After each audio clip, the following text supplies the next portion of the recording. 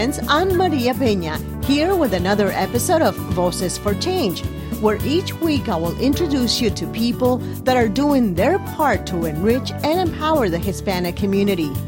Later on, I'll tell you how you can help make our podcast better, because it is, after all, a program meant to inspire everyone who wants to contribute to change in their communities. Healthcare and the economy are by far the top issues driving voters to the polls this year. According to the American Cancer Society, breast cancer is the leading cause of cancer death among Hispanic women.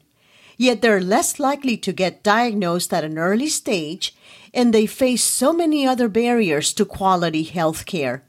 Adela De La Torre is a breast cancer patient, and she's using her experience to remind voters that health care is a human right. In fact, she says, this election is a life and death issue for millions of Americans. Listen to her inspirational story and heed her call to go out and vote. We're just on the eve of Election Day. We're hoping that you all have gotten a chance to go out and vote. And if you haven't done so, do so, because this is an important election, and sometimes it can also be a matter of life and death. And here with us today, we have Adela De La Torre. She is a longtime activist within the immigrant rights movement, and she has an important message for us. Good morning, Adela. Good morning, Maria. Thank you so much for having me.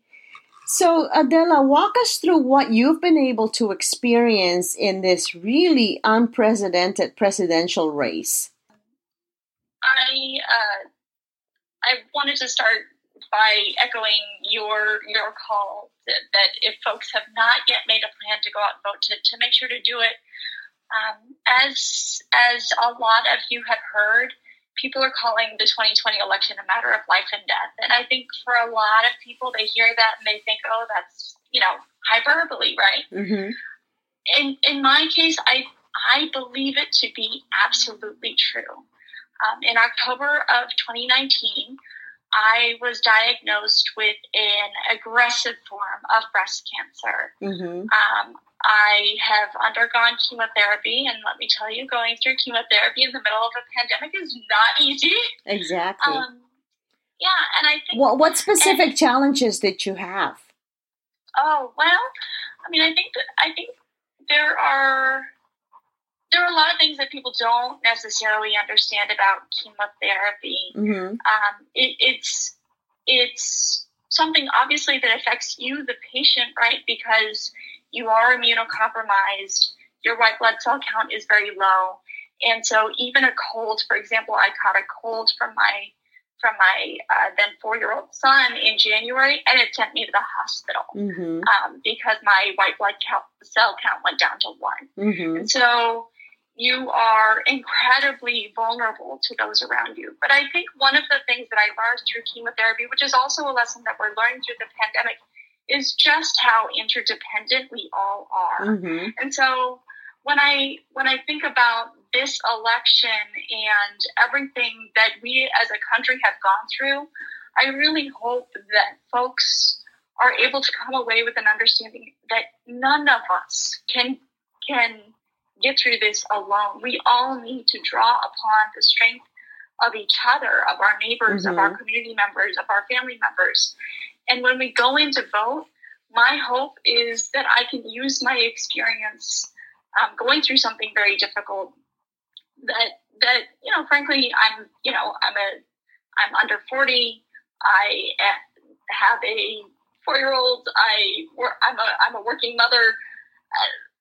I'm hopeful that I can share a little bit about my own experience, so that folks who maybe think that A, cancer is something that doesn't happen to them, mm-hmm. Or B, that they're healthy and they don't need to worry about something like COVID.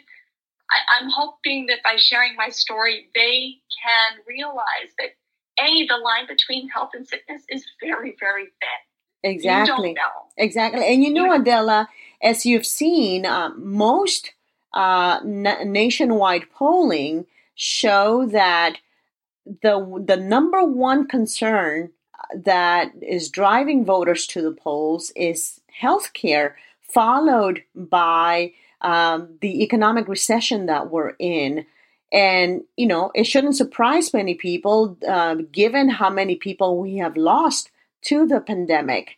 Tell us a little bit about how those two issues have affected you personally. Sure. So, I think it's absolutely right that healthcare remains a top issue for voters.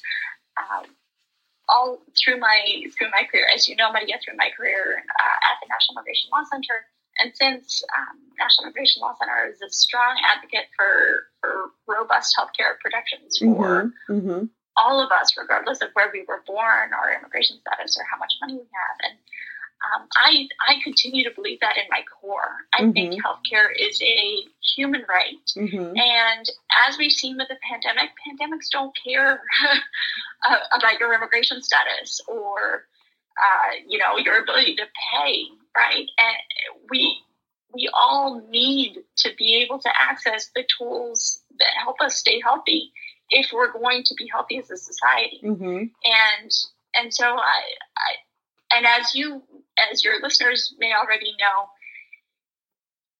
we are in the middle of a pandemic, and yet the Trump administration is attempting to strip away the protections that we have gained through the Affordable Care Act. As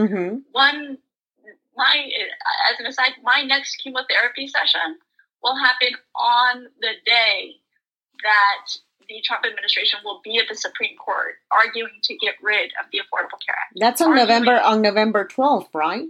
November 10th, I think. Or 10th, yes. I can double check. And, and then it's going to be hearing the case, which will determine the fate of Obamacare, with the new conservative judge installed, Amy Coney Barrett, who was non-committal about her views on Obamacare. So this is worrying a lot of people. And it should. We made the Affordable Care Act is not the be-all, end-all, but it has made really important gains for tens of millions of people. For 25-year-olds who are on their parents' and 26-year-olds who are on their parents' healthcare plans. For people like me who are cancer patients and hopefully cancer survivors to be able to be guaranteed health insurance, regardless of our pre-existing conditions. All of those protections were hard fought and hard won. And I believe that the outcome of the election on Tuesday will determine whether we as a country can build upon that promise of a healthy, thriving nation or dismantle it. And Adela, President Trump has said that, he's once again repeating his promise from 2016 that he wants to repeal and replace Obamacare. And yet we saw the fighting, the political infighting on the Hill. Congress rejected his plan several times, and so they were not able to repeal it through the legislative process. And here we are again with another promise that he will give the American voters a much better plan. Why should you believe him? I don't think you should believe Donald Trump. As my mother and grandmother say, dime con quién andas y te diré quién eres, right? Exactly. And Donald Trump has surrounded himself time and time again with people who are perhaps telling him things that he would like to hear, but who don't have the health of the nation at top of mind. And I think we don't have to look any farther than the abysmal performance that the Trump administration has done in keeping us from suffering the worst effects of the COVID-19 pandemic. You see that? Yeah, my understanding, I've lost count already because it seems like now we're going through another wave of this coronavirus, but some 230,000 people have already died from the pandemic. Now he's promising that we're going to have a vaccine and possibly a cure. and that things will be better. He even, he's using his personal example because he contracted the disease and survived it.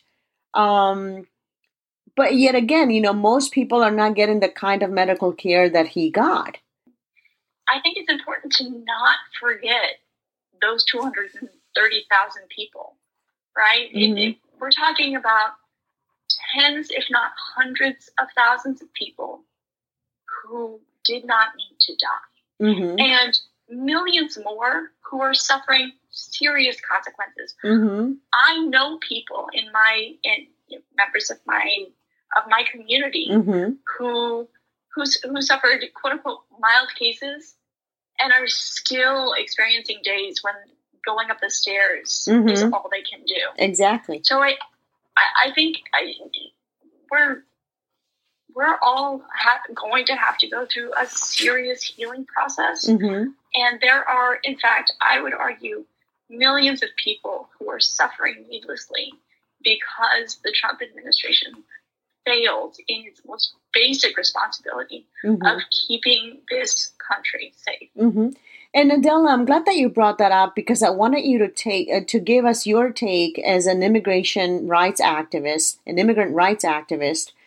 The fact that we have stark differences between President Trump and former Vice President Joe Biden in terms of their proposals to deal with illegal immigration and what to do with those that are already here. Tell us what's at stake now and what are advocacy groups doing to prepare for that battle? Yeah, absolutely. I mean, I think there are obviously stark policy differences between the two. And I think there are a lot of people, including one of your prior guests, who can speak really eloquently to the differences, and chief among them that Joe Biden has promised to actually engage in changes to our immigration system that would acknowledge both our country's societal and economic needs and recognizes undocumented immigrants as an essential and vibrant part of this country, right? But I think more importantly than that is in fact the attitude surrounding not just immigrants who are here without authorization, but the 40 million immigrants living here day to day, right? You're looking at when Joe Biden often talks about this. This election is a battle for the soul of the nation. Mm-hmm. And when you look at how the Trump administration, not just for the Latinx community, like I'm a member of, but at every turn, when faced with the choice between unifying and dividing, the Trump administration has chosen to divide, right? Mm-hmm. We see that with the just incredible increase in anti-Asian racism because the Trump administration chose to pursue xenophobia to deflect from its own poor performance on COVID-19. And furthermore, I mean, I think just to tie it back to policy choices in healthcare, I mean, one of the things that we've learned from the Trump administration over the past 4 years is that their legislating style is based on cruelty, right? We're talking about an administration that didn't go through Congress, right? They mm-hmm. used a lot of backdoor channels of regulations and executive orders to do things like getting rid of or dismantling our current public charge infrastructure, right? The infrastructure that mm-hmm. that allows immigrants to access things like healthcare and other basic necessities. They have chosen to continue to terrify immigrants and chill their access to those life-saving programs, even in the middle of a pandemic. Mm-hmm. So when you think about the level of cruelty, and when you think about really terrorizing immigrants over our nation's mm-hmm. public health system, mm-hmm. to me, it's a pretty stark message. But President Trump, when you hear him at his rallies with his base, The justification he uses is that he's putting America first. What's wrong with that premise? I mean, I think there's my immediate question when I hear things like that is which Americans, Mm-hmm. right? Mm-hmm. Certainly not the 40 million immigrants who have made this country their home and are contributing to communities every day. Certainly not, families like my own who have been here for decades and, are being victimized by racist insults and asked, it's certainly not the millions more Asian Americans who have reported thousands of hate incidents as a result of the Trump administration's xenophobic attacks since March. Mm-hmm. Mm-hmm. Adela, your mom is Mexican and your dad is Dominican. That's my understanding, and you were born here. What led you down this path of activism? You could have chosen any other career, and you chose the path which has been hard because, like we said earlier, immigration reform has eluded this country for decades. How did you end up in this in the immigration rights activism? Oh, that's a really good question. I guess I would say the reason that I'm in this, the reason that I've been active in immigrants' rights in particular is really, I think, a credit to my aunt. Her name was Judy, and she was a pretty strict Catholic who had a very firm sense of social justice, as a lot of Mexican American Catholics do. Mm-hmm.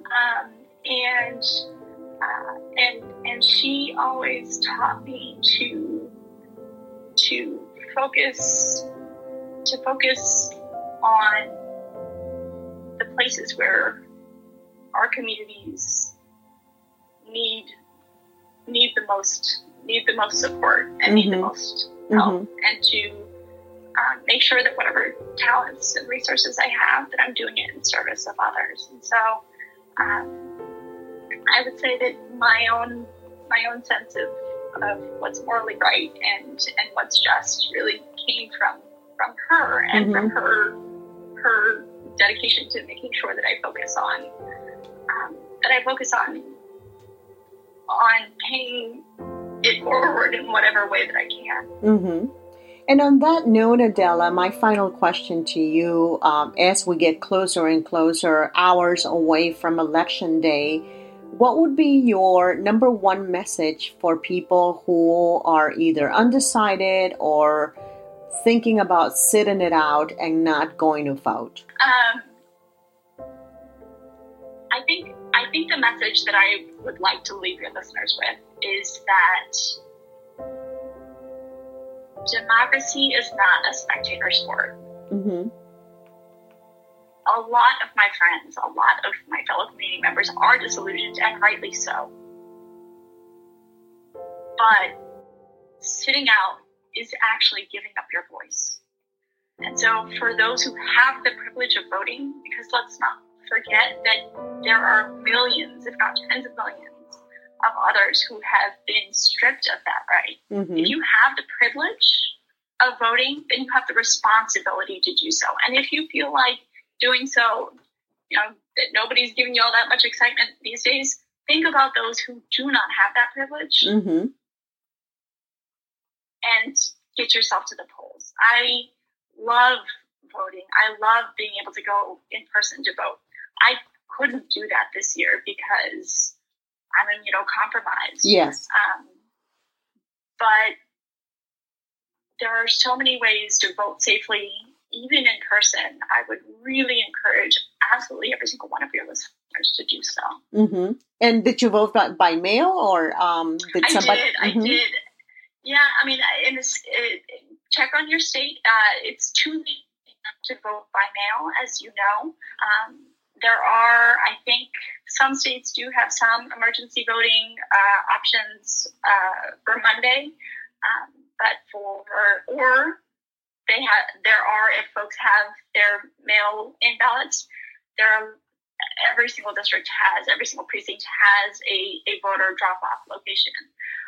The only place where I know stats really well is in Arizona, because that's where I grew up, and I think it's really important for folks to know, for emergency voting locations, you can usually go to one that's most convenient to you. But if you are voting on election day, make sure you go to your polling place and stand in line, do what it takes, because your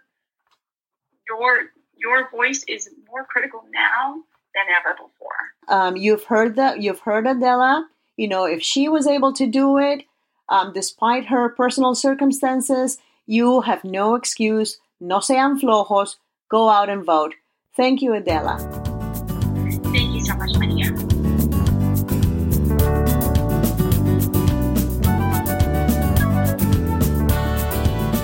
Well, friends, that's it for today's episode of Voices for Change. Thank you for tuning in. We hope to continue bringing you inspirational stories like the one you just heard. We thank you for your ideas, suggestions, and comments. So just look us up on social media or send us an email at vocesforchange@gmail.com. Remember Gandhi's great advice: be the change you wish to see in the world. Until next time,